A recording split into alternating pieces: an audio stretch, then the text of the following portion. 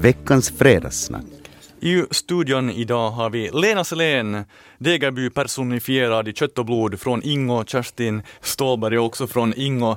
Jag funderar lite, var ska vi börja här nu? Vi har en stor palett med samtalsämnen. Ja. Grisar skulle vi inte prata om, så vi skulle prata om serviceboende. Jag funderar om vi kan kanske på något sätt koppla ihop det här. Det har varit en svinaktig vecka. Tidigare berättade Yle om hur tusentals grisar säljs till Polen för att det är en överproduktion i Finland, och de här grisarnas väg går via Hangö hamn, och det har klagats på Skrik och att det är en brutal behandling av grisar. Och jag har förstått att både Lena och Kerstin, ni har någon slags relation till grisar. Ja, vi hade grisar hemma i barndomshem, så hade vi grisar, så att på det sättet så känner jag lite till det, och det är ju skriker, och min jag säger nu rent ut sagt min åsikt, man får ett hiskeligt liv om grisarna, men hur är det sen med människorna? Exakt, där kom vi in på åldringsvården. Där kom vi in på det. Ja, som den fungerar på vissa ställen, den fungerar bra på en del ställen. Det är inte alls fråga om det. Man ska aldrig dra allting över en kam. Det är den här risken. Ja. Men det finns faktiskt, förekommer ganska mycket vanvård. Och det har ju börjat pratas om det nog. Alltså det pratas, och i och med att jag har ju den här finska tidningen, och där har det skrivits jättemycket nu om det i senaste tiden. Och pratar vi alltså nu om vanvård av äldre människor, inte grisar? Nej, inte grisar. Vi gick snabbt vidare här. Alltså nu ska man komma ihåg när det gäller det som jag funderade på just igår om de här grisarna. Om de skickas till Polen inte för att direkt slaktas, utan för att gödas upp och bli gott och ätbart kött, så tror jag inte att de blir konsekvent misshandlade på vägen. För i så fall så blir det inte något bra kött där. Ja, man får ju ingen ersättning för det sen om de blir på vägen.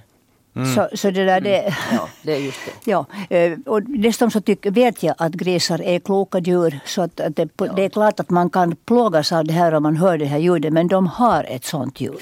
Ja. Men hej, som vi kom in, eller det var ni som gick vidare redan här från grisar till äldrevård, och det är kanske inte vanvård, det ska vi inte alls nämna här i det här, men idag så har vi bekant oss med framtiden. Vi går från färre långvårdsplatser till vad som kallas resurserat boende. Mjölbolsta där i skogarna avvecklas, och nu har klienter flyttat till servicehuset Villa Anemone, helt i centrum av Karis. Vad tycker ni om den här utvecklingen? Tanken på ett sådant här servicehus är väldigt bra. Men det som nog gjorde mig väldigt betänksam när jag insåg att de får då behålla av sin pension 140 euro. Och det här kan jag ännu gå med på. Men att de ska betala medicin också för den summan. Så det är nog ganska omänskligt. En gammal människa kan behöva fotvård, kan behöva vad som helst sånt här lite extra. Och blir då utan alla chanser att ens betala för det.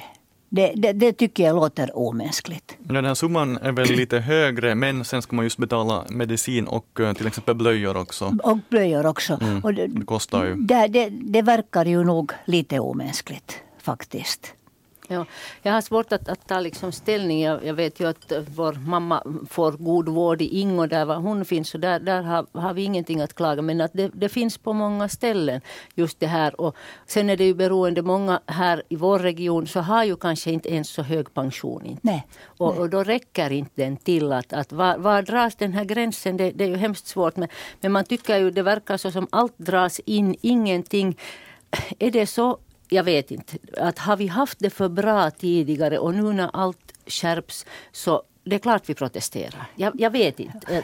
Alltså vi har ju det lite i bästa laget på väldigt många håll fortfarande. Vilket gör att folk kan ägna sig åt alla möjliga. Precis. Men de här äldre människorna som nu kommer in på den här långvården, så det är väl inte de som har haft det för bra. Det är inte den kategorin, nej. Faktiskt. Så det känns lite orättvist. Men det är ju det att man kan inte gå och säga att all äldrevård är åt skogen och det är vanvård överallt och sådär. Det är det inte. Det förekommer väldigt fin vård också, men det förekommer nog också, och på något vis så blir man ju ledsen när man hör sånt.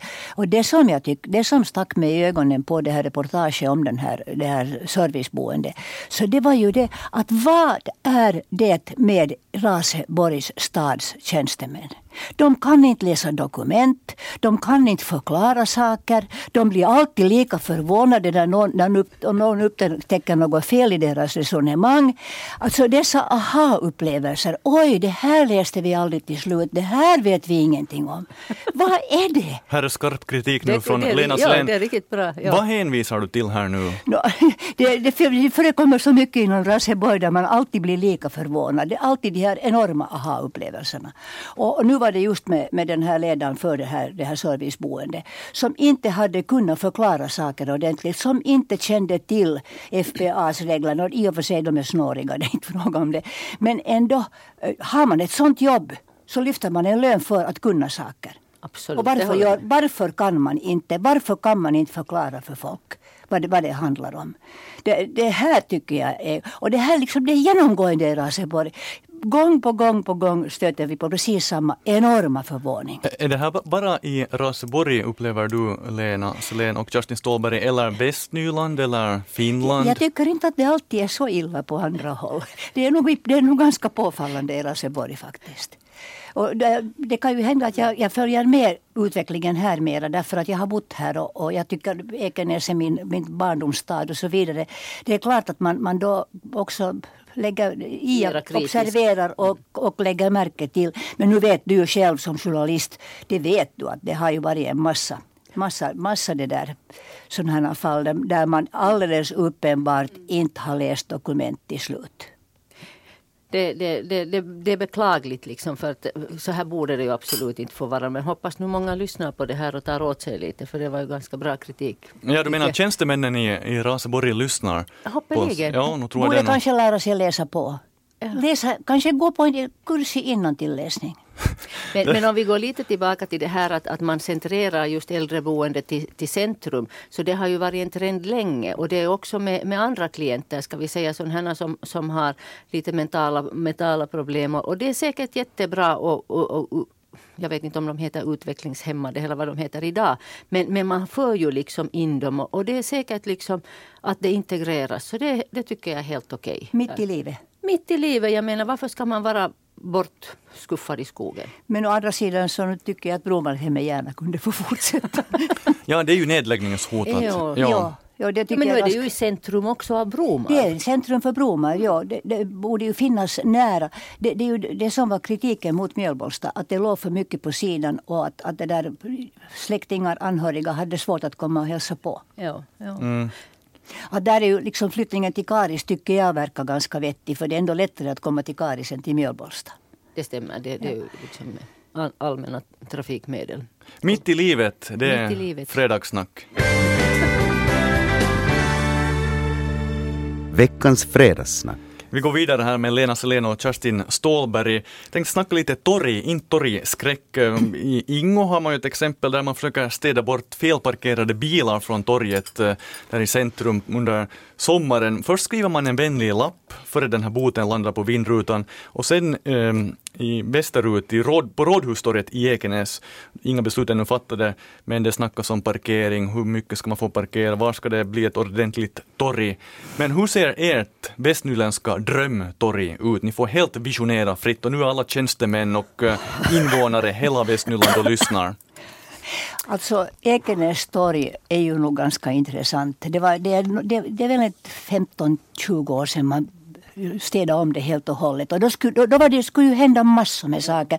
Det skulle komma planteringar, det skulle komma allting. Och vad hände? Man satte precis samma tråkiga plattor på golvet, på barken som det hade varit förut. Och sen så bytte man ut den där fruktansvärda lyktan som såg ut som en vilsekommen mjölkmaskin. Så bytte man ut den mot en annan mjölkmaskin. Jag har aldrig förstått det där. Varje gång som jag är på Ekenäs torg så blir jag lika förvånad. Varför utnyttjar man inte det här utrymmet där taxistationen finns? Där det en gång stod ett alldeles underbar kiosk som jag sörjer djupt. Jag vet att jag står på en daghemsgård numera. Varför utnyttjar man inte det här till den här träffpunkten, sittpunkten, den här platsen där man kunde sitta då faktiskt och äta glass och njuta? Utnyttjar det. Och om man nu sen kanske lägga något lite trevligare plattor på det här torget och kanske byta ut den här belysningen mot någonting som skulle se mänskligt ut. Det var en lång köplista. Lena jag är inte så insatt, men det som jag bara läste igår, just att nu förstår jag också de här torghandlarna, att nu om de ska flytta från östra sidan till västra sidan med solen, och om du har sådana produkter som lätt går illa. Så det, men varför är det så svårt? Som sagt, som du sa, det har hållits på nu i evighet. Ja, när hälsoinspektionen sen får syn på en som säljer någonting, på fel sida. Som är 3 grader för varmt, så oj katten då, det blir synd om de försäljarna. Men om vi talar om torg i allmänhet, så det som jag upplever sommartorget i Hangö, det tycker jag är liksom en sån där yes-grej. Så där skulle Rådhustorget ha en förebild. Ja, på något sätt så tycker jag liksom att kan inte föreställa mig en Ekenäsbo som tar förebilden Hangö. Ja, men du är för mycket Ekenäsbo. Nej, jag bara ser det hur svårt det är. Ja. Men huvudtaget Ekenäs torg är en pärla, kunde vara en ännu mer slipad pärla faktiskt. Det stämmer. Det är helt, men det är ju det att när det finns för mycket bilar, det är ju där som problemet. Var ska man sätta de där bilarna? Det finns inte på hyggligt avstånd någon sån lämpliga parkeringsplatser. Det är ju det som är problemet. Och det där folk vill nu ändå komma med bil, det är nu bara så.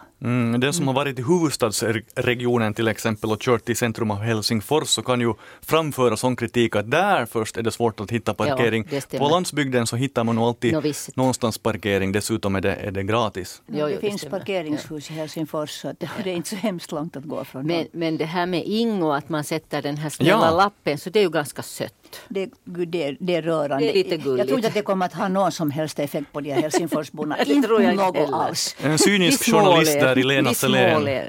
Men det är vackert. Det är alldeles rörande. Jag tycker det är gulligt, men det kommer inte att ha någon som helst effekt. Du menar det? Men Ilda Sanomat tror jag lyfte upp den här nyheten faktiskt om Ingo. Så nu är Ingo nästan på världskartan. Det är ju jättebra.